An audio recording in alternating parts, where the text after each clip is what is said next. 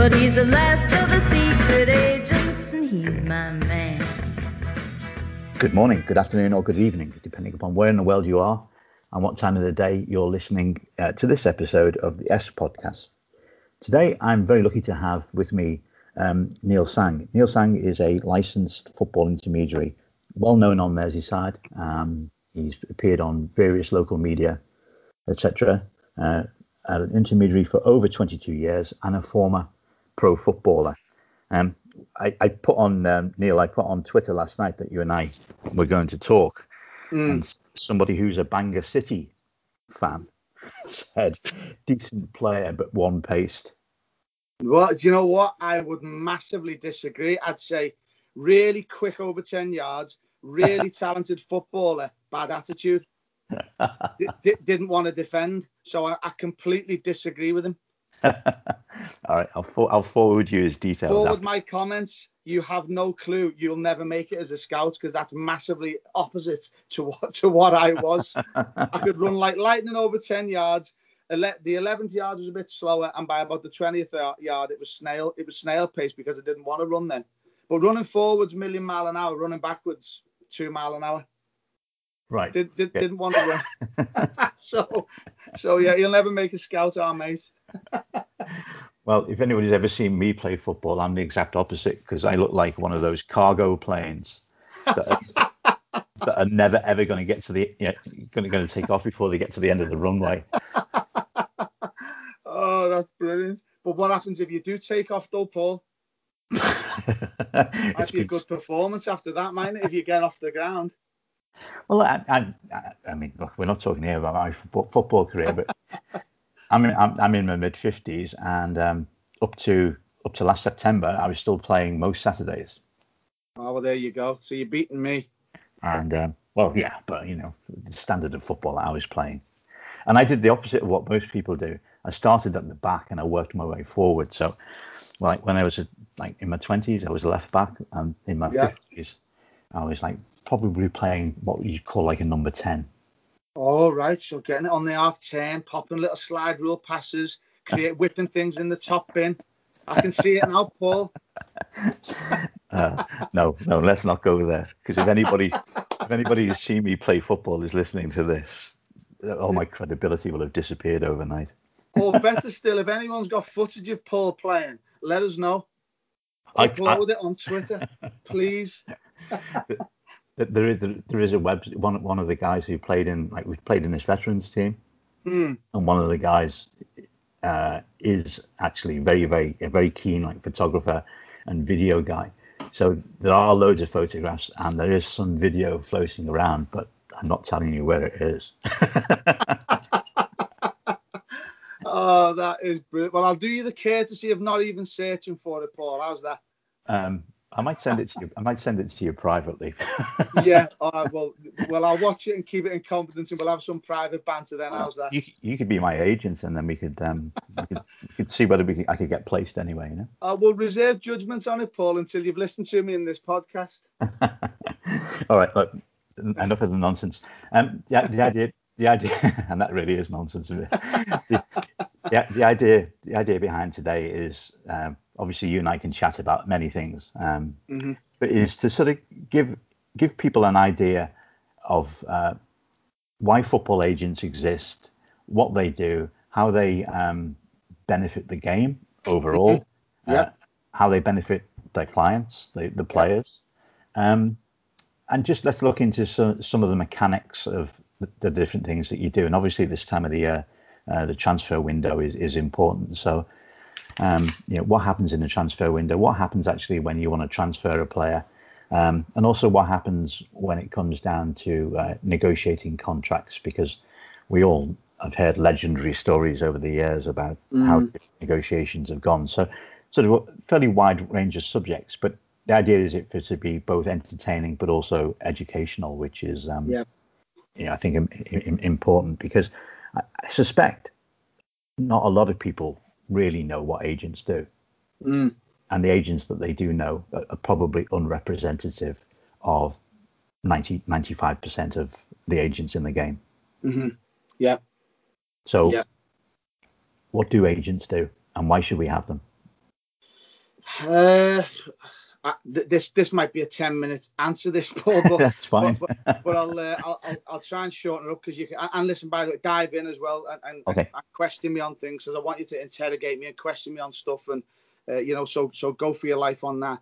But why do they exist? Well, I'd probably start with why do we have estate agents? Why do we have travel agents? Why do we have recruitment agents? Why do we have lawyers who represent somebody who's up on a criminal charge? Why can't that criminal or the person on the criminal charge represent themselves? Well, research and science, psychology science will tell you that we're very, very hard. It's very, very difficult to represent yourself. So that's probably the fundamental aspect of it all.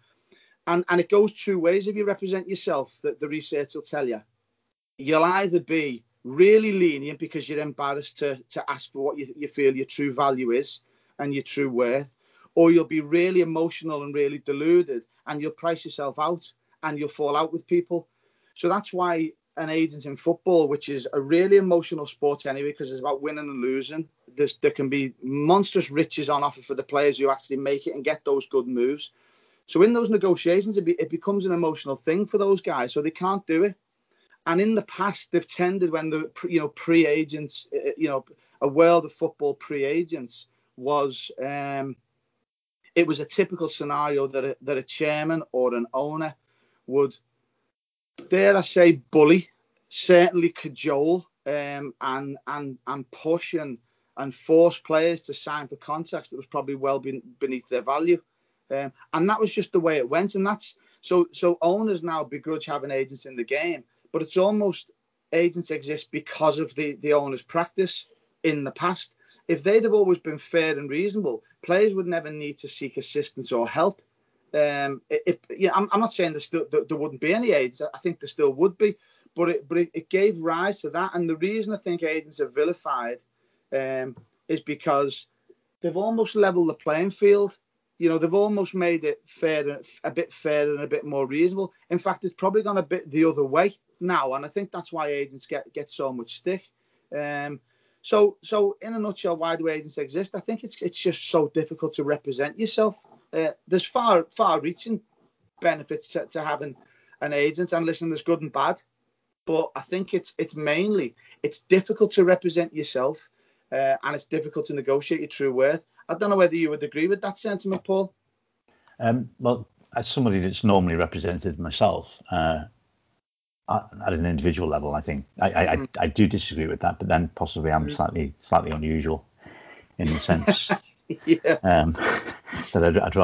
I'd rather do it myself. But if I cast my mind back to, say, how I was, or what I knew of the world when I was like 16, 17, 18, and had somebody knocked on the door, had a Sir Philip Carter knocked on the door and said, or Harry Catterick knocked on the door, or Gordon Lee knocked on the door and said, we've been watching you for a while and we want to sign you. I wouldn't have had the first clue as to what represented a good deal or not. Without mentioning his name, one of my very best friends from school days had exactly that situation, where fantastic all-round sportsman, and Everton Football Club hounded him and hounded his father, actually, so for months on end, to get him to sign a schoolboy contract. I think he was 16. So I think that was the contract that he said. Anyway, in the end, in the end, he said no, that he didn't want to be a professional footballer, right? Because of the hassle and because of the pressure and because of the he felt that if he couldn't deal with it at 16 at that level, there's no way that he could deal with it, even if he had the ability. And he probably did have the ability, because he went on to represent England in other different sports. So right. He was one of those really annoying guys that was just good at everything. Yeah. But if I think about it, in that context, then, and this is obviously 30 odd years ago, had there been an agent, then yes, I think that's a valid comment. So let's start at the beginning of somebody's career. A young footballer, or a footballer with talent, typically when would they be first approached, or when would they first start thinking about joining a club in order to, if their career objective is to become a professional footballer? And at what point in that process would an agent typically be involved? So professional football clubs now, believe it or not, will have development groups from age 4 and 5 years of age, which tells you, for me, it tells you that they're really scared on missing any sorts of players. So they'll bring loads of 4 and 5 year olds, and if they show any athletic ability, they might keep them. And I just think it's way, way, way too young. I think you can officially sign for the club now at 8 years of age, so under 9. And then you can legally represent somebody. You can sign a client to represent them in the year in which they turn 16.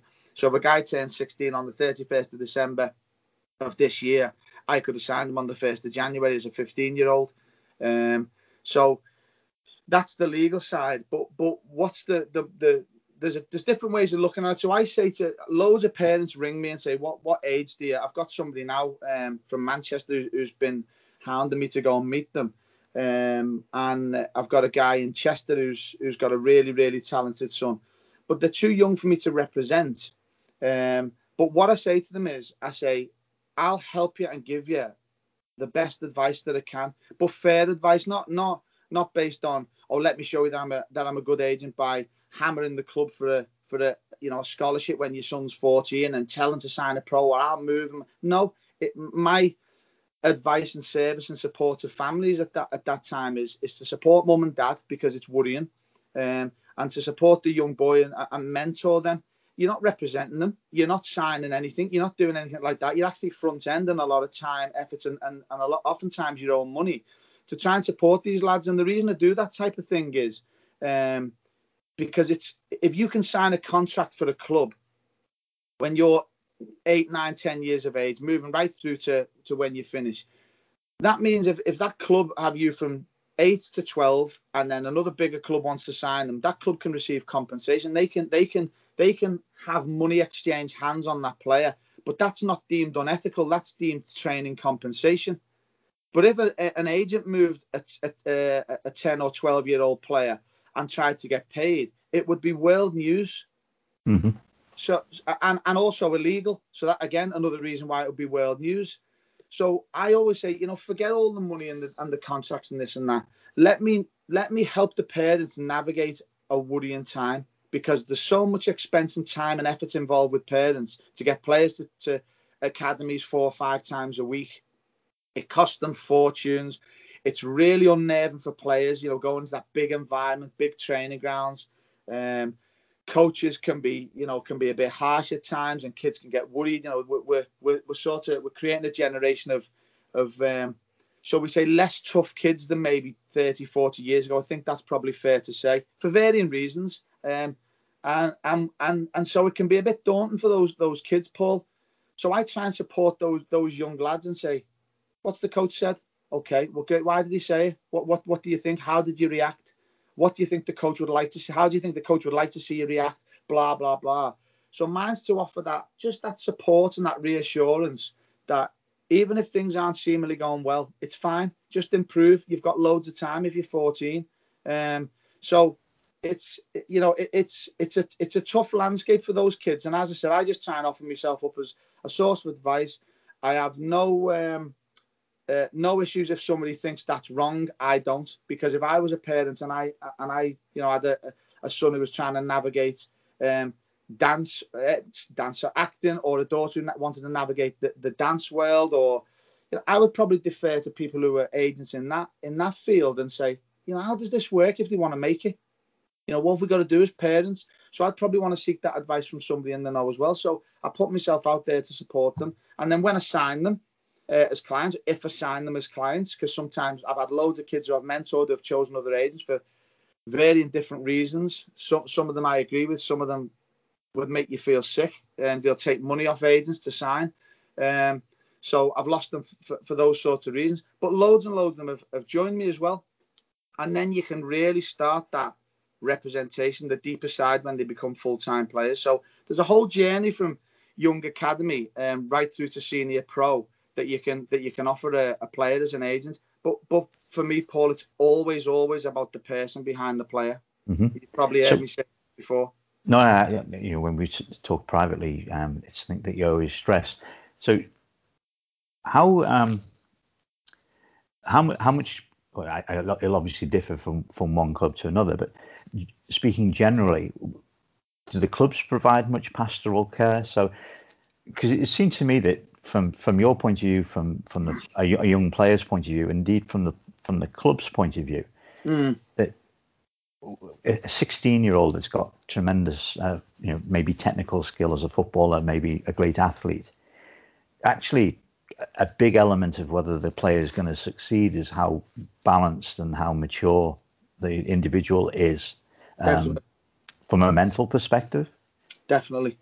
Yeah, definitely. I agree 1,000,000% with that. You can have the most talented lad on the planet, but if you get stage fright, let's just say he's a Premier League academy prospect, but gets stage fright or doesn't have the right attitude, or he hasn't had the right grounding or the right psychology support or pastoral care, as you've termed it, absolutely doomed to failure, because there'll come a point where it's irreversible. That so you've got to try and start that early, and that's all about building confidence and and building self-esteem. Some clubs are fantastic at it.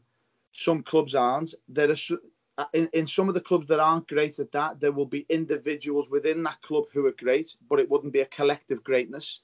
So it's a bit of a smorgasbord of abilities in the pastoral care from clubs. But as I said, I can't speak for them, Paul. If I'm representing a player and sure. I don't club's giving them the pastoral care that he needs, or the psychology assistance he needs, or the self-esteem building, confidence building, stuff like that, I do it, and I tell the clubs that I'm doing it. And the clubs that know me will say, they'll know my heart's in the right place, and I always take time to ring the clubs, and I'll say, I look after Fred over here. Here's how he's feeling, because oftentimes I'll know the player better than the coach will, because the coach might only have him if he's in an academy for a year group, and then pass him on. And then an under-18s coach will only have him for 2 years and then pass him on. I might know mentor a lad from 12, 13 years of age. And then when he gets to 20 and he's represented by me as a young pro, I'm probably deeply ingrained in his life, in his family. They know me, they know my missus, my kids, so there becomes a real sort of closeness and a deep understanding. So that's one thing that, as I said, I think as a general rule, some do well, some don't, and some individuals do well and some don't. And it's one of the things that if I could change, I would make sure that every player wouldn't have their backsides wiped. But if they're told, you were rubbish today, I say it to clients, Paul, I would say, you're rubbish today, but here's why I think you're rubbish. So do you want to tell me how you think you've played? Let's go through that bit. And then at the end of we've both had our say, let's both decide on a plan and a strategy so this rubbish performance doesn't happen again. How does that sound to you? And they go, sounds brilliant, Sangi, or Neil, or whatever they want to call me. Mm-hmm. Sounds brilliant. Let's do that. Lots of coaches will go, you were rubbish today. You're in tomorrow for running there. And they'll scream at them and walk out the room. Well, as a 16-year-old lad, I'm left hanging there. Because I'm a curious individual anyway. I want to know things. I hate not knowing. I love learning. So, and that goes back as a kid. A manager would shout in my face and walk out and telling me I was this, that, and the other. I'm sitting there going, well, any chance of telling me why? So, and that created a fear and a worry in me then. It created a little bit of a performance anxiety, to the point of not I lacked confidence on the ball or lacked confidence to play, but a performance anxiety of I actually don't know what good looks like in this guy's mind now. So it sort of unnerves you a little bit.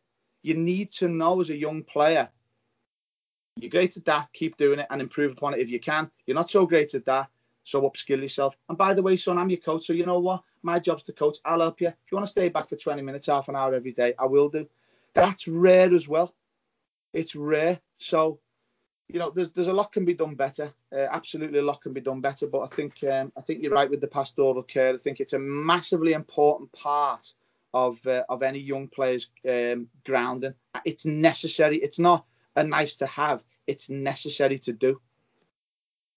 Yeah, I find all of this really, really interesting from a business point of view, because clubs, obviously different clubs spend different amounts of money, but clubs spend a fair amount of money in looking for people potential players that they believe are going to be sufficiently talented to succeed in the professional game. Yeah. It seems to me that the most sensible thing to do would be, okay, you put investment into finding these players, so you have networks of people to find them, and you know what you're looking for, you know the characteristics that you're looking for. But then if you don't put the investment into the proper training and the proper processes for the actual coaches themselves, you're creating a massive inefficiency, because you've got this X number of players that you're bringing through in each year group. And the success of those players, surely there's a direct relationship between the success of those players and the quality and the consistency of coaching from one year group to the next.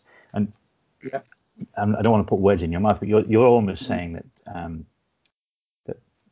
that the quality of coaching is almost down to the individual.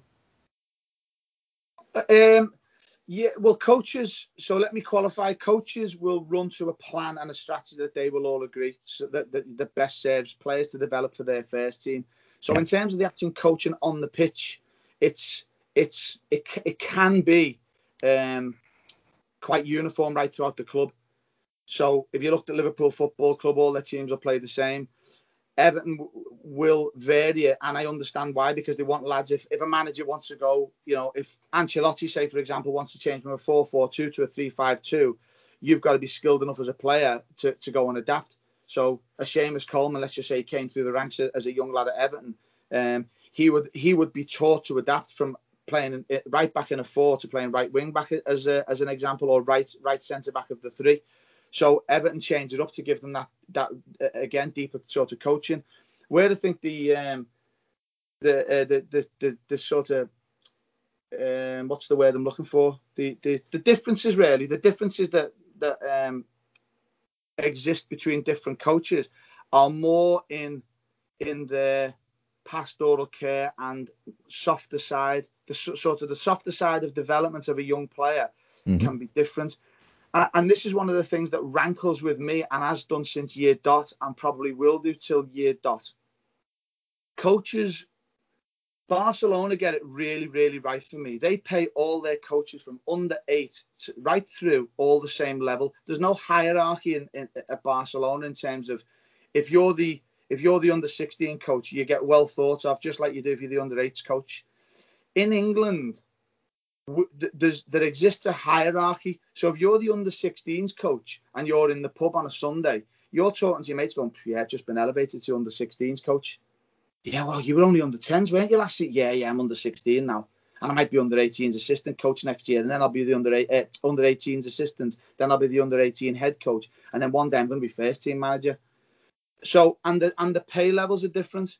And as I said, the level of coaches, he's a good coach, so he should be our under 16s or our under 18s coach. I think it's absolute poppycock, because if you imagine a Lionel Messi at 8, 9, 10 years of age, when he's ultra impressionable, gets the wrong coach who's climbing over other coaches to get where he wants to be instead of doing his job and developing players. What happened? Lionel Messi could have been lost to our eyes, and we'd never have enjoyed seeing him.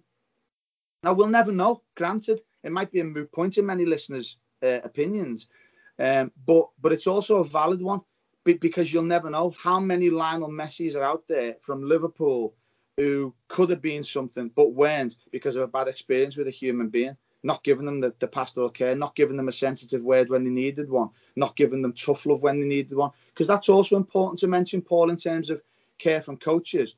When they get an ultra-talented boy, oftentimes, again, not always, because there's some phenomenal coaches out there and there's some terrible ones. And all the coaches, if they listen, will agree. If they think they're a great one, they'll also know some terrible ones.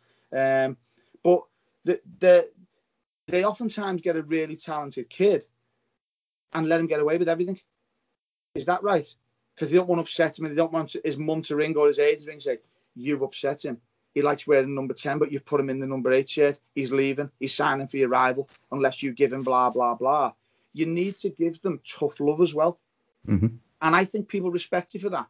Because, I say to players, if they've played poorly, this is going to hurt me to say this to you, because I want to tell you you're world class all the time.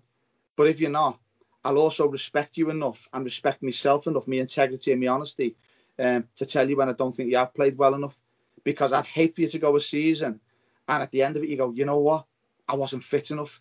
What did you think, Neil? And I go, yeah, I saw that in like week 3. Well, why didn't you say? It's a failure of your client. So you've got to give them that tough love. Sometimes, as I say, football clubs. Here's a story for you. I had a Premier League club, a really talented lad, played for England, wasn't the brightest lad in the world academically, but which is fine. But the club knew that, and the club thought he was going to be a top player.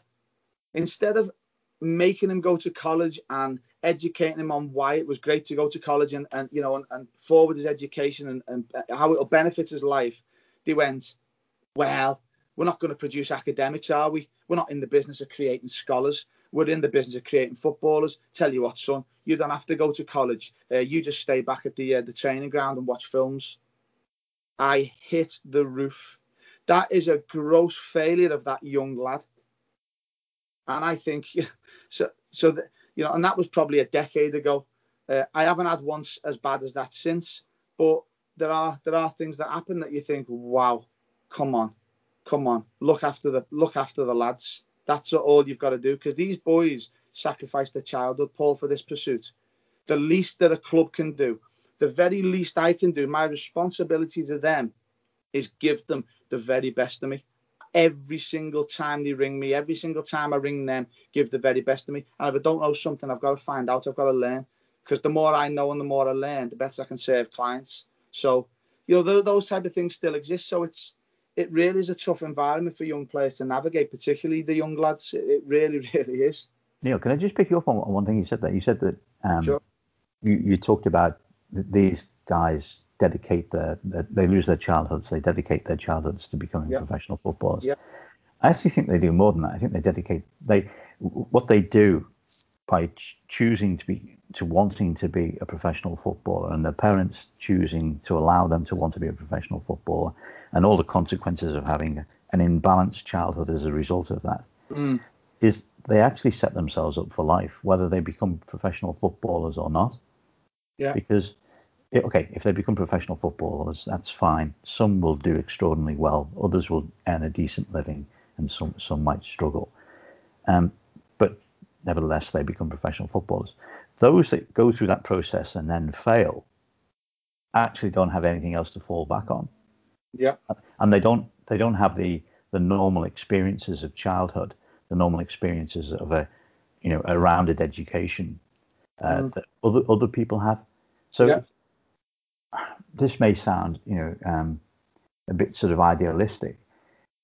The clubs have almost as great a responsibility to those that don't succeed as they do to those that do succeed. 100% agree. Or the industry. Let's not just say clubs. The industry. Yeah. If you're going to put very young children into the sausage machine at a very early age, I mean, what is this? You just, all you do is you keep the survivors, and those that drop by you have no responsibility for. Yeah, that's it. There's harsh reality. So when, again, it varies from clubs to clubs and individual to individual, but when a player is released, let's say at the end of his under 16 year, or at the end of his scholarship, his under 18 year, clubs will say, we'll circulate your name, we'll help you, we'll get you a club, we'll do this, we'll do that for you. Again, some do, some don't. As soon as they know that you're not going to go and play in their under 23s as a young professional or have the potential to play in the first team, they almost wash their hands here. It's almost lip service to, we'll help you. And again, difference across the board. That's not a one size fits all. That's not me having to go at every club. As I said at the start of that comment, loads of clubs do it well. Loads don't bother, and that's really sad to me. And that's where, again, when you asked about the need for agents, that's where agents can get involved. The good ones, if you've got a lad, it's almost, if you've got a lad who hasn't developed that as you thought he might, doesn't kick on, loses his confidence, loses his way, loses his love for football, whatever way.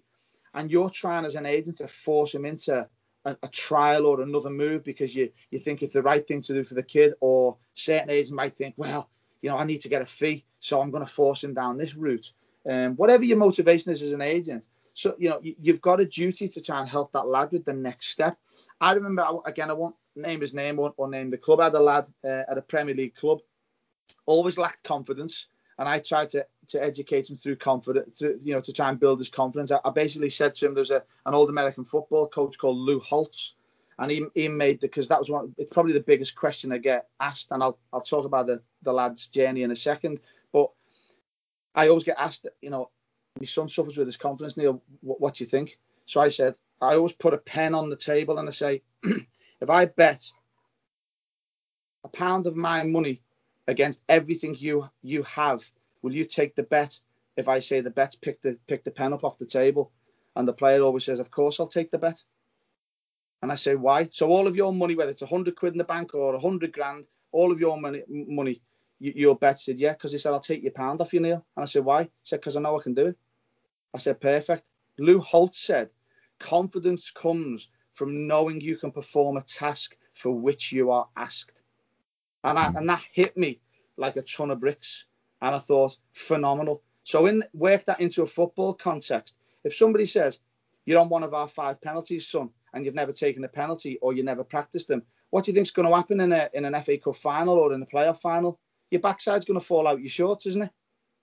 But if you've seen that ball fly in the top corner 5 million times, you're going to go, Gaffer, I'm having one. Get me on one of them, because you know you can do it. So so going back to this young player who suffered with his confidence, some grasp that and some don't. His personality was he was just a lovely, lovely lad. Personality, lovely kid, great personality. Worked his socks off. I could have moved him to probably 4 clubs when he was released from his club. And I sat him and his parents down over a coffee and I said, you should go to the States and get yourself educated. And he was like, really? And I've done this probably with 10 players now. Go and get yourself educated. He went, really? I said, I don't care about me, don't care about my fee, but you're a super bright lad. You've done fantastic in college at your club. You've done fantastic through your education, through your GCSEs. Stupidly bright lad. You'll go to the States and smash it. Your confidence will go through the roof because you'll now see yourself being the best player. You'll get a great education and it's your best chance to being a pro if you end up 4 years hence wanting to be a pro. Now, tell me many agents that would do that. They'd be forcing them into other clubs to get charged to earn a fee. It's not about me. It's only ever about the player and what's right for them. Not what's right for them, in my opinion. What's right for me, in my opinion, yet knowing them, if that makes sense, Paul, through their eyes, if you like. So I think that's important to state, that onward care from the clubs has got to be a little bit better. But, if you think about it as well, Paul, with the numbers, every player can't make it, that the fallout rate's astronomically high. And there will be in every single academy up and down the land, all across the world, where there'll be one player maybe nailed on, a couple of players who they think if they got mega high hopes for, 2 or 3 chances, the rest of what I in the game terms cannon fodder. Those 5 or 6 who have deemed to have a chance or a great chance can't play football on their own in a team. They need 5 or 6 or 7 or 10 mates to make up a squad. And again, now there are outliers. There are kids who are deemed cannon fodder or deemed on the periphery, who suddenly have a growth spurt or, something suddenly twigs in the game and they come through late, or they drop out the pro academies, go non-league and then come back through, but you need a heck of a lot of stoicism and a heck of a lot of resilience for that, and a heck of a lot of world-class support. So it is a minefield, and I'm still trying to find my way of improving myself so I can be a better servant to these lads. Because as I said, I've been through the journey that they're all on. I understand, and I've seen players on the same journey have gone and made it unbelievably well. Other players who've struggled, everyone in between. So as I said, I just assess that my responsibility is to be there to serve their needs. Not what necessarily they want, but what they need. They all want to be Premier League footballers on 250 grand a week. But what do they need? Sometimes that's the conversation to have with them and the parents. What do they need now? What do they need in the near future? How can we shape their future for the betterment of not just their football, but their lives in general? Because that's, to me, is ultimately you're alive more not playing football than you are playing football, aren't you? If you have an life as an adult in this day and age. So they're the sort of the things that I'm thinking about as an agent all the time. So if we look at the, I mean, that's really interesting. Thanks, Neil. If we look at the the game as it is now, obviously the game looks very different now than it did 12 months ago. If we were having a conversation 12 months ago, it would be different in this respect.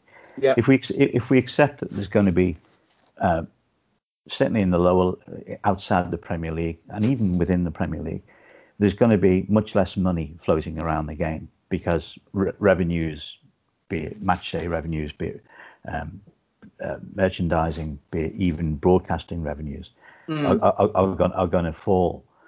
Surely the role of the academy and the role of the clubs and the role of agents becomes even more important, not less important.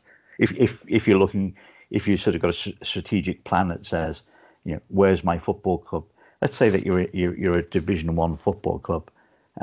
Where's my football club going to be in 5 years' time? The developing players and making sure that the number of players that actually end up playing the game professionally, either for your team or that you've been able to get to a level where you can sell to another club, that sort of efficiency rate, for want of a better description. So how many of the however many players I've got are going to make it in the game?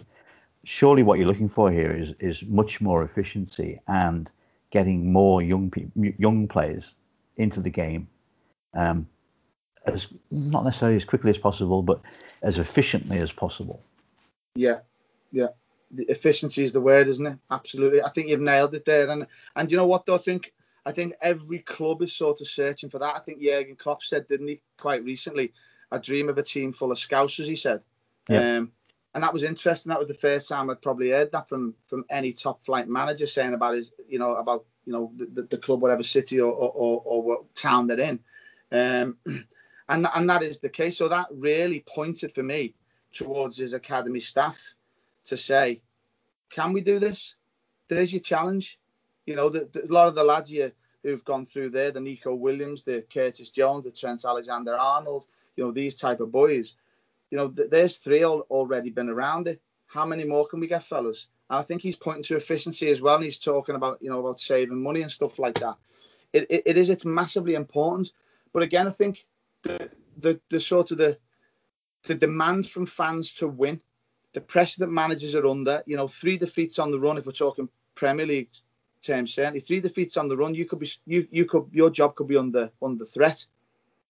So quite how they blood all the young players and how they get them in is a monstrous undertaking of time, because you couldn't go and blood 8 of them in a Premier League game altogether, or 4 of them, but you can put them all in the cup games and you give them little bits of exposure to the first team environments. But I think it's going to be nigh on impossible to do it. I think Crewe were the last club in the Football League, or the whole pyramid in England, to field 11 academy prospects. Now, that's a phenomenal undertaking, but it's also indicative of their plight. Not the richest club in the world. They've got to develop their own. You know, they've got a small-ish scouting network. So they've got to employ really good coaches with good pastoral care, great technical elements, you know, give them all the different exposures they can and get those guys ready for first team football. And of course, they play at a level where it's more easily doable, because Crewe have almost become known for that. They're bored on forcing managers to win leagues and do this and that. Crewe exists because they're a decent club. They'll always flip between League One and League Two. They might have a standout year and get in the champ one year, who knows? But they'll flip mainly between Leagues 1 and 2. And they'll exist by selling players, you know, trying to sell young lads. And they've got a phenomenal record, probably as good as any in terms of the amount of lads they've sold from their academy. So I think every club is searching for that, Paul. And quite how they do that is it's still on the discussion table, isn't it? Because other than Crewe, I don't know any, and I don't know any other club that's done it, and I don't know any top flight club that's maybe had, you know, 6, 7, 8. I think Chelsea are probably making a good fist of it at the moment, aren't they? They're probably the only ones I can see, but you do need the requisite talent, and then that falls back into what I said before about coaches. You know, it also falls back into the line of scouts. Are your scouts good? Because I hear a funny dynamic at clubs, Paul, where if coaches get beat because they're trying to get to be the under-16s coach, if they get beat, say, as an under-12 or under-13, it's the scouts that are terrible. But the scouts go, well, I brought good players. We're getting beat every week because our coaches are terrible. So there needs to be a bit more of a pulling together of the minds. And let's not accuse each other of being bad. Let's work together and let's see if we can come up with a master plan of developing these lads that works in all manner, not just the technical and playing element, but also in the personal element of developing the human being. So it's a massive challenge. And I know clubs do put a lot of time into it, some more than others, but it's ultimately down to ownership and down to management whether they want to do it. And as I said at the start, fans demand wins. You might want to go and put 6 or 8 lads into your favourite club, Everton, and if they get beat every week, they'll soon say get rid of those kids because I can't stand us getting beat 5-0 every week. Any chance you're making some signs for 50 million quid? So you've got loads of different stakeholders, loads of different opinions, and loads of different sort of drivers behind whether a kid gets a chance or not. I hope I've explained that well enough. No, yeah, listen, you have. It's a bit of a minefield. It's been perfect. I mean, we've got so many different elements of your job to discuss. And this has gone on for a bit longer than I thought it would, but it's actually really, really interesting. And I personally think it will become even more important just because of the economics of the game. The economics of the game were pretty bust before COVID-19. They're even worse now. Yeah. So I think that part of the game, and I think the clubs that really think about this part of the game and the agents that really think about this part of the game working together are in the long term the people that are going to succeed. Definitely. You're right. I just to add on to the point as well, Paul, that what you're saying and what I've said before about giving young lads a chance in terms of the economic element. Alex Ferguson was probably the best there's ever been in many people's views. I used to look at him in with a source of awe, not because of all the stuff that he used to win and things like that, but how astute he was just as a manager, as a custodian of his football club. He was probably the best creative accountant ever in the game. And people say to me, what do you mean by that? Well, what I mean by that is, if you look at some of the players that he blooded and who didn't quite stick, but he sold for mega money. So I won't go on and list millions of names. I'll list one that I thought was a fantastic deal. He blooded a lad called Fraser Campbell, who still plays now. Yep. I think he's at Huddersfield, Fraser. He knew he probably wasn't going to make it, but he gave him around 40 games, 50 games in Man United's first team. Because it was Man United in the pomp, Fraser Campbell probably scores 6, 8, 10 goals. He knew he wasn't going to make it. But when they're 3-0 up, he'll put him on. He'll nick a goal and make it 4-0. Oh, bingo. It's creative accountancy of the highest order for me in football terms. So what he would then do is, somebody would say, is Fraser Campbell available? He's not been playing for it. Yeah, well, we really like him. And why? What do you want to do? Well, we'd like to pay $500,000 for him. $500,000? How dare you insult me? This lad's played 40 times for the biggest club in the world and the most successful Premier League club. And blah. So he'll do that, and then he'll go, yeah, you're right, Sir Alex. 6 million do? Yeah, 6 million, and we'll have a 20% sell on, and it will have another million if he scores so many goals, another million on promotion, and blah. All of a sudden, that kid's fee from being nowhere near Man United standard is probably 8 to 10 million quid, and that's going back 15 years, Paul. So having a custodian who's got that is mental acuity, if that's the term, that real foresight to protect the financial aspect of his football club, to generate revenue and maximise that revenue generation. His talent for doing that was beyond belief, and a lot of managers would do well to replicate that. Think about whether it's Liverpool, Everton, any other Premier League team. If you're 3-0 up with 15 minutes to go, are you going to lose 4-3 because you put a young right winger on, or a young number 10, or a young left back? Probably not. And if you do, it's probably not his fault either, because the least thing he's going to do, he's going to run his balls off for that 15 minutes. Yeah. But you know what you've done? You've exposed him to it. So people could do well with that, and it would serve them economically as well, wouldn't it? It would. And I mean, obviously, that's all about developing your assets, isn't it? Definitely. But it also develops the kid, because it gets him a £6 million, £8 million move. So what happens? He gets paid a fortune and probably has a glorious next move. Exactly. Furthers that young kid's career. Definitely. The irony is that often in a situation where you're 3-0 up or whatever, the fans can see it and it doesn't happen very often at Everton, obviously, because we're not often in a position where we're 3-0 up. But ouch. I'm not naming names here, but bringing Theo Walcott on in the 82nd minute when you're 3-0 up doesn't do anything for anybody. And it's unfair on the individual, but you know the point I'm making. You've just thrown his name out there as he's the probably one you've thought of, but you're right. I agree with you. Yeah. It doesn't serve. But then that all comes back to clubs having joined up thinking and having a strategy that runs all the way through the club. I'm sure Alex Ferguson's time at Manchester United, every single person in that organisation, and I know a couple of the board members there at the time. It was sort of that was the business philosophy, and you absolutely knew that was the game. The game was always about advancing the club. Yeah, and if that meant helping the players to advance their careers, then they knew that they were going to be beneficiaries as well. So, anyway, look, absolutely. We could spend the whole hour just talking about, or we could spend longer than an hour just talking about how to develop players and stuff. A couple of other things that we want to talk about. So, what happens in the let's talk about the transfer window for sort of 10-15 minutes. I'm sure there's not a typical day for an agent in the transfer window, but what typically happens? So it can be different. So you can get a call from, if you've got a client who's got a year or multi-years left on his contract, you can sometimes get a call out the blue from left field. A club might want to sort of test the water with you. If we put a bid in for your client, would he come to us? What would his financial element be? Would you maybe know what the club's request would be? Would they sell him? So when I think you asked me right at the start, that's almost one of the other things that the agents do. People always think of agents in terms of the player context and what they do for players, but there's also a major service for the clubs as well, but a source of information. So they can do that. So that's in transfer windows, that can happen.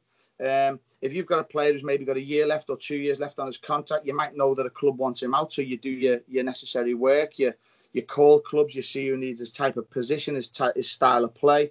And you just do loads and loads of groundwork and you do loads of prep work. So if you're talking, say, a summer window in a normal summer, you might be doing that from sort of September, October, November onwards. And hoping that you can nick him and move in the January. If not, you've started your work early and you've let loads of clubs know he's available and what the terms would be. So that's basically the job.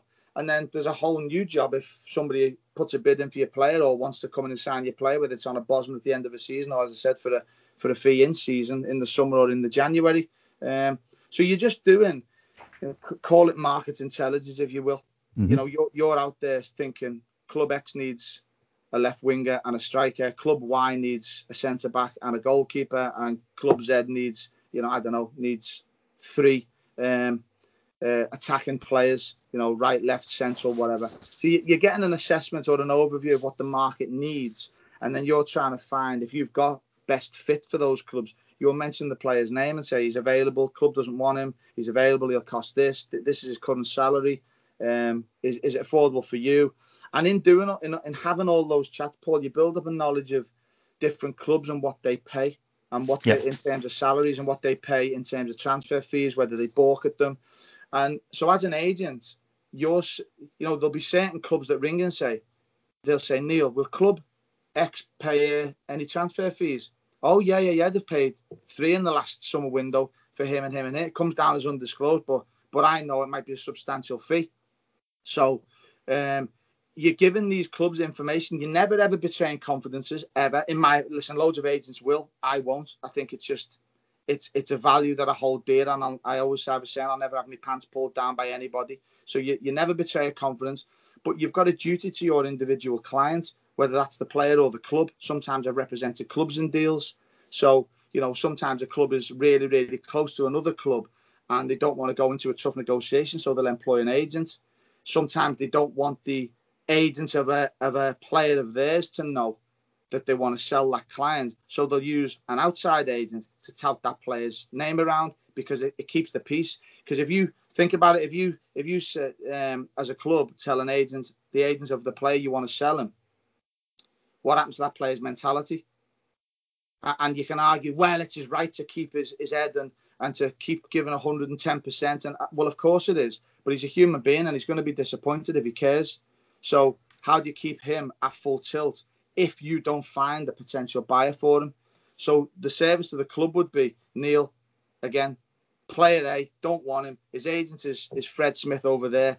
Put it out discreetly into Europe or into the States or wherever you've got your markets, or even in England, Scotland, whatever. We want to sell him. We'll take X number of pounds for him, but try and keep it in-house. Well, football's a village. It can be difficult, but it's a service to a club nonetheless. And whether people agree with it or not, it's still a service nonetheless. And also the other service is if it gets back to the player and the agent, oftentimes, not always, but oftentimes the club will say, we didn't know Neil Sang was putting that player out. Oh my God, I'll have a word with him. That's disgraceful. I can't believe it. He's not for sale. So you take bullets for clubs as well. So let's just get this absolutely right. So you have no contractual player X who club Y want to sell, but they don't want to show their hand to player X or to player X's agent. Yeah. You've got no contractual commitments to the club or to that player or that agent. They could approach you and say, we own the registration of this player. Could you discreetly see if there are any takers for him for the following price? That's perfectly acceptable. Absolutely. Yeah, but I wouldn't do that on word of mouth. I'd tell them to send me a mandate or an authority to do it, and with an agreed commission in there. That's what I would do. I think, and I think any business, any sort of self-respecting business, unless you trust that club or that individual within that club immensely, you would always want some written authority on it, Paul. So, but it's absolutely a service. There are known agents who work for certain chairmen in the game. You know, they almost become a gatekeeper for the chairman. Some agents have been gatekeepers for managers. So if you want to get a player to a certain manager, it's deemed almost disrespectful if you don't speak to the manager's agent first. How that works on, I will never know. But that's how it is, and it's almost that they can block a player if you don't speak to them. So there's loads of good that agents can do, and there's loads of things that they're terrible at. And as I said again, it's individual. There's some fantastic agents out there, and there's some absolutely shockingly bad ones who are all about themselves and don't care about lads. But that's that I think is an FA FIFA problem. You know, barrier to entry is it's too easy. I mean, it might be interesting for the listeners to know about the barrier to entry. It's too easy for agents now. You pay £500, you get a license, and then you renew it annually for £250. So it was the history of it was when I first became an agent, you used to have to put £100,000 bond up, which governed your ethical behaviour as an agent. And who was this with? Was this with FIFA or was it with the? Yeah, it was with FIFA. It was a FIFA bond. Yep. So and you signed a code of ethics. If you transgressed or you did anything untoward, they could fine you part of the 100,000 or all of the 100,000.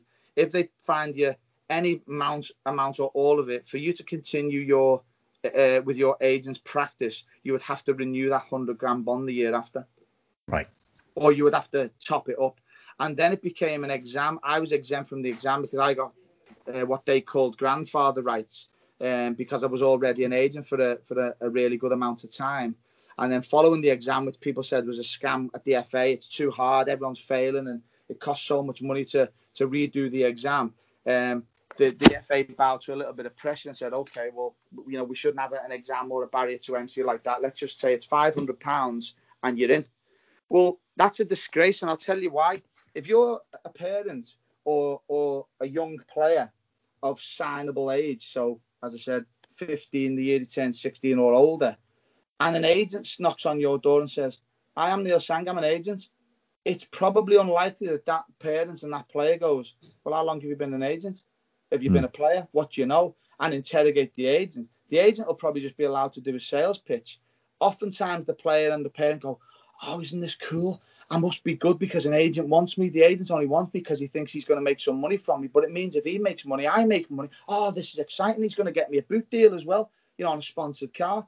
Well, that guy might have been doing some other job the day before, suddenly becomes an agent because he's got 500 quid in his pocket, and fails that player and those parents because he's wholly uneducated and wholly inexperienced to do the job. So that peeves me massively.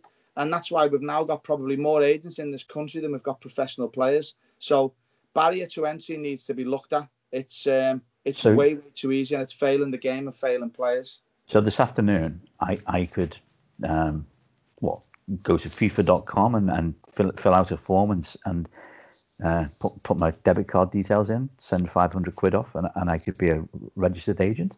Welcome to the agents world, Paul. Yeah. And there's no like police checks, there's no credit checks. Well, if you want to work with mine, I mean, there are certain things. So there are FIFA regs governing it. So again, it's about criminal record, things like that. And then if you want to work with minors, you've got to go, which obviously young players, you've got to go through the disclosure and bar and service checks as well, the DBS stuff. So there are certain rules and procedures in place, but ultimately it's not necessarily the procedures and the rules and regs that are in place. That it's the barrier to entry is so poor or so low that the agents industry it's diluted to a point where 90% of it's laughable. It really is. It's laughable. And you know what? There's a massive percentage of agents who are licensed who have a daytime job in inverted commas and are agents of an evening and a weekend. But again, they probably wouldn't tell that young player and his parents that, I do some other job during the day and I only do your stuff of an evening, where managers and coaches and scouts want to switch off themselves because they've got families. If you're not dedicating that time to educating yourself as an agent to best serve these lads, you're failing them. But again, I wouldn't do it if I was failing a player. But I'm not sure many hold up to my models or my values. Loads get in because they think if I nick a top player, I can make hundreds of thousands of pounds a year off one player. So I'm just going to keep nicking players in there, signing everyone I can get hold of, and hope I strike lucky. Well, that's not a targeted approach that I would think would be best practice. It's like, but if there's minimum effort required to become an agent, then you because you've not committed much yourself, there's really very little downside to being an agent. So all you're spending probably is your time. Yeah. And if you've got the free time, then it doesn't cost you anything anyway, other than obviously administration and transportation costs and stuff. It's staggering that you have such a high profile industry with an awful lot of money floating around, certainly at the top levels of the industry, and yet there's so little regulation or so little quality control across the industry as a whole. I mean, we could have almost have the same discussions about people who are owners of football clubs. Okay, there's a fit and proper persons test, but actually, you have to be fairly crooked not to get through that test. Yeah. Again, as has been evidenced by the types of owners that we've seen come and go. Yeah. So what you're saying is not conjecture, is it? What you're saying is factual. Absolutely, yeah. I mean that comment would stand up in any court. Yeah. It's so sad that the game that we love and the game that affects so many people has these inherent built-in weaknesses. Yeah. That allow unscrupulous people, or not necessarily even unscrupulous people who are not necessarily qualified to do the role that they're doing, that damages the game, but also, as we've been talking predominantly about young players, actually can potentially damage the life of individuals. Absolutely. Yeah, absolutely. Mental health is prevalent, or in life now anyway. And it's thankfully it's spoken about with a lot more freedom these days, and it's more widely accepted that we can all speak about that. But there are so many vulnerabilities that exist in young players, and sort of frailties that we need to look after. And as I said, the human beings thrust into this world that can be so tough and harsh. we have to look after that. But rules and regulations aside, I think and I don't want to sound like some sort of archangel here, Paul, but I wouldn't care if there's 0 rules and 0 regulations. I'd still be me. It's that's just the way I'm made. If you're going to put rules and regulations therefore in place, you have to have somebody to enforce them, police them, follow through on them, and make them worth the paper they're written on. And if they're not, they become a laughing stock. It's like if you shout at your kid, do us a favour, son, don't kick your ball in here because I'll take it off you. And then 54 times later, your son, or after 6 times, your son thinks, he ain't taking this ball off me, so I'm just going to kick it 54 times. He's an idiot. Or if you say, hey, stop kicking that ball and you mean it, and you grab the ball off him the second time he does it, he knows you're not messing. So we don't have that. I don't think the rules are stringent enough as well to govern us. I would be absolutely all for more rules, more regs, more penalties, stricter barrier to entry, way less agents. I mean, you imagine if there was as weak a barrier to entry as for a surgeon, for a lawyer. Yeah. What happens? People die on the operating table every single time, and criminals will be walking the street left, right, and centre. So, come on. Why is football different? A game that's got such a microscope. We need to do better, Paul, in loads of different regards. But we get caught up in all other different things as a game in general, and never focus on some of the pertinent things that need addressing. And again, it's a bugbear for me. We have an agents association. We had a Zoom call where we had 254 agents out of the 2,500 on the call. But again, that says it all to me. Why wasn't the 2,500 on the call? Why aren't we all learning as one? Why aren't we all having a collective? Hey, fellas, shouldn't we all be doing it this way? Let's have a best practice amongst us as well. We can't necessarily slag off FIFA or the FA if we're not robust in our thinking or in our practices either. So I've been a big proponent of good working practices, collaboration of information, sharing what works, and making sure that those who become agents are really good guys under a strict code of practice, but also supported when they're struggling with some of the things that they need help with. Will we get it? You tell me. I'm probably more likely to find cheese on the moon than that to happen. But let's at least try. If we don't try, we'll never get. So at least we've started talking about those sort of things, and lots of the agents have been receptive to that, and it's been great to hear. So who knows where that goes in the near future? But all I can do is push what I think's right and continue to do what I believe is right for those individuals I serve. I mean, interesting you use the analogy between like a surgeon or a lawyer. Surgeons and lawyers, if you go back historically, protected their industry by putting up barriers to entry. So you had to be qualified to be a lawyer, to be a surgeon, and as a result, their status in life improved and their earnings improved, and the quality of product or service that they offered generally improved. Mm-hmm. I mean, that goes without saying. Yeah. It seems to me that the professionalizing the world of football agents, making yourselves into a professional body with certain standards, is the route to go. The problem, of course, is that until such a time as it exists, people are still going to always, do what they can do to earn a living by less than sort of perfect means. Definitely. I think we're going to end up doing another podcast because we've got so many other things to talk about. But one thing that maybe some of our listeners might like to know about is, what's the difference between a super agent and an agent? The money they earn.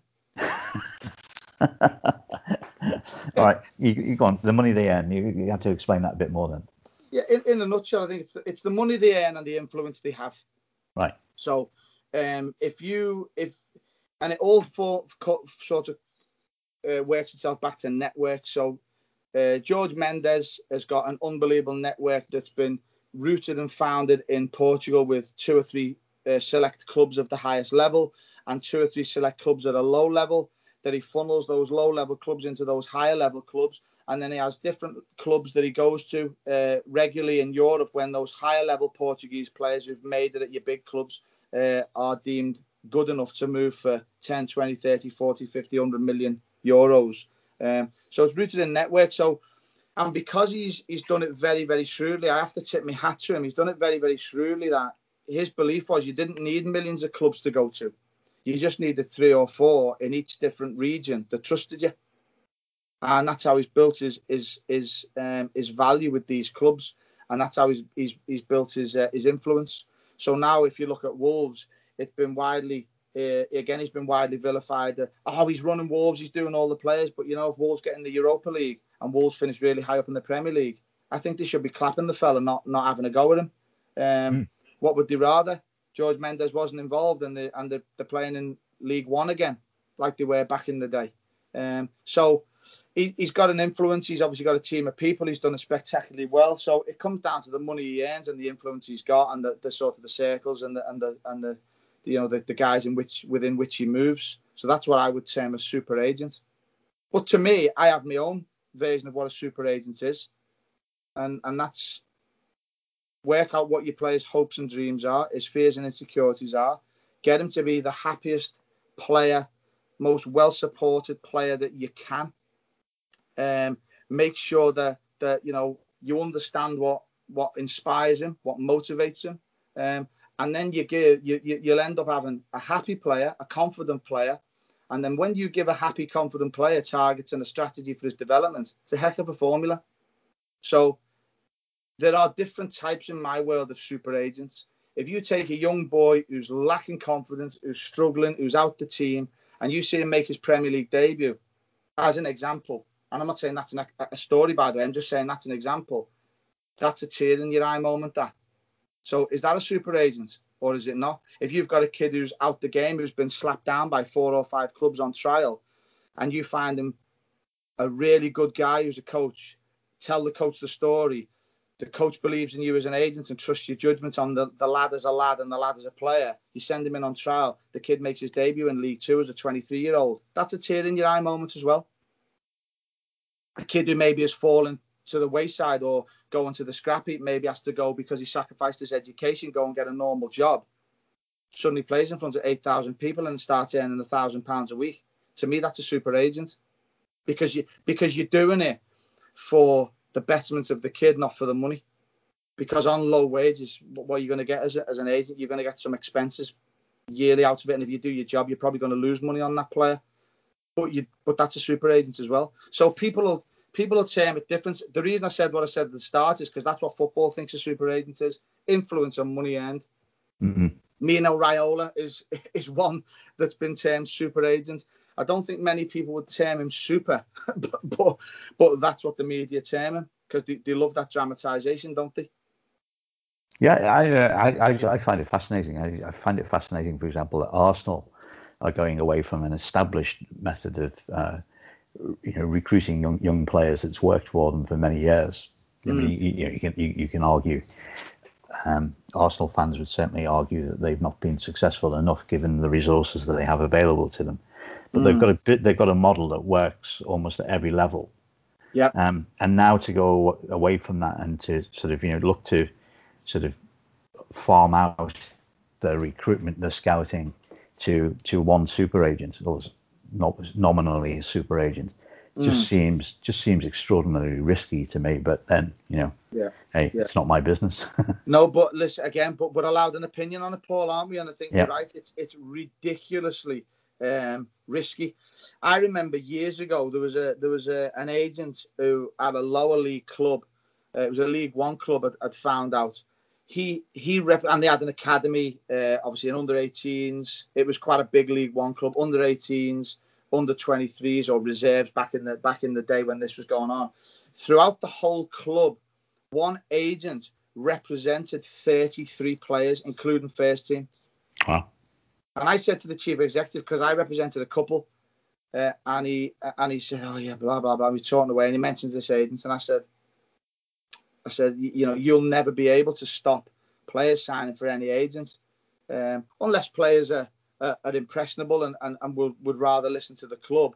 And there are players like that over listening to their parents or listening to an agent even or a teammate. And I said, but you know the risk? And he said, what? I said, that agent runs your club. So what I said, he actually owns you. Because if he wants to, he could move 7 of your first team out the building right away. And you'll have my 2 and another 2 left. And good luck, because you're doing really, really well. And he also has some of your best young players in your academy. So he also runs that as well. Good luck. And his face drained. It was a realization, but it's the truth. When you've got that level of influence and you're at the behest of an agent, really scary, really risky strategy. You should want to know all the agents. Who's to say an agent in, I don't know why I'm going to pick Peru, but an agent in Peru might have an unbelievably talented player you want to sign, but he might not have a relationship with the agent who you've employed to be your club agent. Yeah. You know, he might have fell out with him somewhere, so he's going to say, well, do you know what? I'm not bringing him to you because I hate him. He's let me down, or he's shafted me on another deal, and so that emotion can get in the way of deals sometimes, which is a joke, because again, it can cost the player a great move. But you should, as a club, know all the agents, have a good relationship. I'm not saying you should like them all, but you should try and have the best relationship possible, because one day that agent might have the player that could change your team, could nick you a promotion, could stave off a relegation. So you want to have a decent relationship with them all. I'm not saying you have to like them or agree with everything they do or say, but certainly have a bit of a working relationship with them at worst, and understand who they represent. And then the ones you genuinely don't like, and I think this should be stuck to rigidly, but football fails itself all the time on this point. If an agent is proving himself to be untrustworthy, underhanded, liar, blah, whatever, then you have to, as a club, say, you could have the best player in Peru. You could actually have the best player in the world, but we ain't dealing with you. Yeah, we're not doing business. We are not doing business with you, because it then lessens our values and what we believe in and our culture for doing business in an honest and ethical way. So we're going to distance ourselves from you. See ya. And but clubs don't do that. You know, I've heard world-class managers say, I'll dance with the devil for the right player. And I think, really? Because there's no guarantee any player works out, Paul. How many of you have you had hopes for at Everton that haven't worked out? Same at Liverpool, same at Man United, Man City, every other club. There's loads of players you think, oh, he's going to be brilliant, and doesn't work out. So every signing has some sort of risk attached to it. There's no guarantee of success. So sorry, mate, I'm going to find another player who's just as good as yours, or maybe not quite as good, but will be a joy to deal with, and we'll have a player who's maybe a bit more engaged. He might just turn up a gem, but you've got to have that integrity about you, in my opinion. Hence why I always try and do it in the right way, because imagine if I've been barred from 4 or 5 clubs. Let's say 9 clubs have barred me for unethical behaviour, and I represent 25 players. 10% of the marketplace for those 25 players is now closed because of my behaviour. That's not fair on them. So why should I do that? Hence why, again, I've been absolutely crapped on from clubs in the past, but I don't agree with it, but I handle it with composure, and I'll say, okay, don't agree with why you've done it. Can you explain why you've done it? Blah, blah, blah, blah, blah. Think it was unfair, think it was unreasonable. Okay, boom. And you try and leave it on good terms, because you know what? They might be the perfect destination for a client of mine at some point in the future. So you do what you've got to do to serve those guys. Again, it all comes down to that bit. So the Arsenal one's an interesting one, Paul. Now, again, we haven't seen the future yet, but in 2 or 3 years' time, if that has been a play for that amount of time, we will see whether it's worked or whether it hasn't, won't we? Indeed. I mean, we've been talking for an hour and a quarter, so we probably need to draw a conclusion in a minute. But It seems to me that in any business, the last thing that you want to do is narrow your options. Absolutely. Best businesses always keep their options open for as long as they possibly can, and that's a great negotiating tactic anyway. In any business, but it's absolutely fascinating listening to you, because you've got a very different perspective on the game than I suspect most people have who occupy the role that you do. Yeah, and I really appreciate your honesty in doing that. So no, absolutely. I hope everybody that listens to this, and there'll be a fair number of people that do listen to it, have, 1, enjoyed it, 2, learned something, and secondly, recognise that agents doing the role properly are a force for good, not a force for bad. That the game of football needs more good agents. Regulation might be one of the ways of doing it, but let's hope that more good agents get more of the business than the bad agents do, for the improvement of the game overall. Absolutely, no, definitely. You know, that's certainly a wish. I used to defend the industry of agents, and after being slagged off by so many people outside the game and your fans, where even people within the game. I turned up at a League One ticket window once to watch your client, or I shouldn't say watch. I've gone back on what I say to go. I always say I'm going to come and support you on Saturday, because that's got the feeling of I'm there for whether you play good, bad, and indifferent. Every time I'm coming to watch it, it's like I'm putting them under scrutiny. So I've broken my own rule there, Paul. I apologise to any clients of mine listening. So I'm there to support a player, and the lady on the ticket office at this League One club says, "Who are you?" I said, "Neil Sang." "Oh, who's left you the ticket?" I said, "Player." She said, "Right, oh, right." She looked at me with derision and went, "You're one of them, aren't you?" And I said, "One of what?" "A Scouser, a quarter Chinese kid, a person with black hair, a slightly plumper person would like. What do you mean, one of them?" what? "You're an agent. We don't like them here." And I said, "So I'm a bard. Am I allowed to go in? Is that what you say?" No, you can go in. I'm just telling you we don't like them here." And I was like, I walked away and I thought, what do we do? Do we defend agents? Do we defend me? And I used to defend them publicly. I used to do a load of work on Radio City, and I'd try and defend the industry in the early days. Now I just say, you know what? Why should I try and defend unethical people? Because there are some unethical ones out there. Do you know what? I'll just concentrate on being the best version of me, and that'll do. And if that lady still wants to look at me with derision, I think it's her problem, not mine. So I took it with good grace, Paul. Enjoyed the game, and drove home and had a chuckle to myself. So I went to the armour shop to buy another suit of armour. So it's we have our trials and tribulations, but yeah, we need to do better as a collective. Not just not just as a collective, but I need to do better as well, and I need to find more ways of doing better. Because as I said, they sacrifice their childhoods. They sometimes lose education over it and stuff like that. Again, against my advice, but sometimes they do. They want to throw all their eggs in one basket. But let's just try and do better. Let's have a bit more integrity about us, and the game will be served better, won't it? Yeah, definitely. And in more difficult times, which we think is likely to be the case in the future, the game needs more good people than bad. It's a fairly obvious statement, but I think it needs to be said. Neil, thank you so much. Pleasure.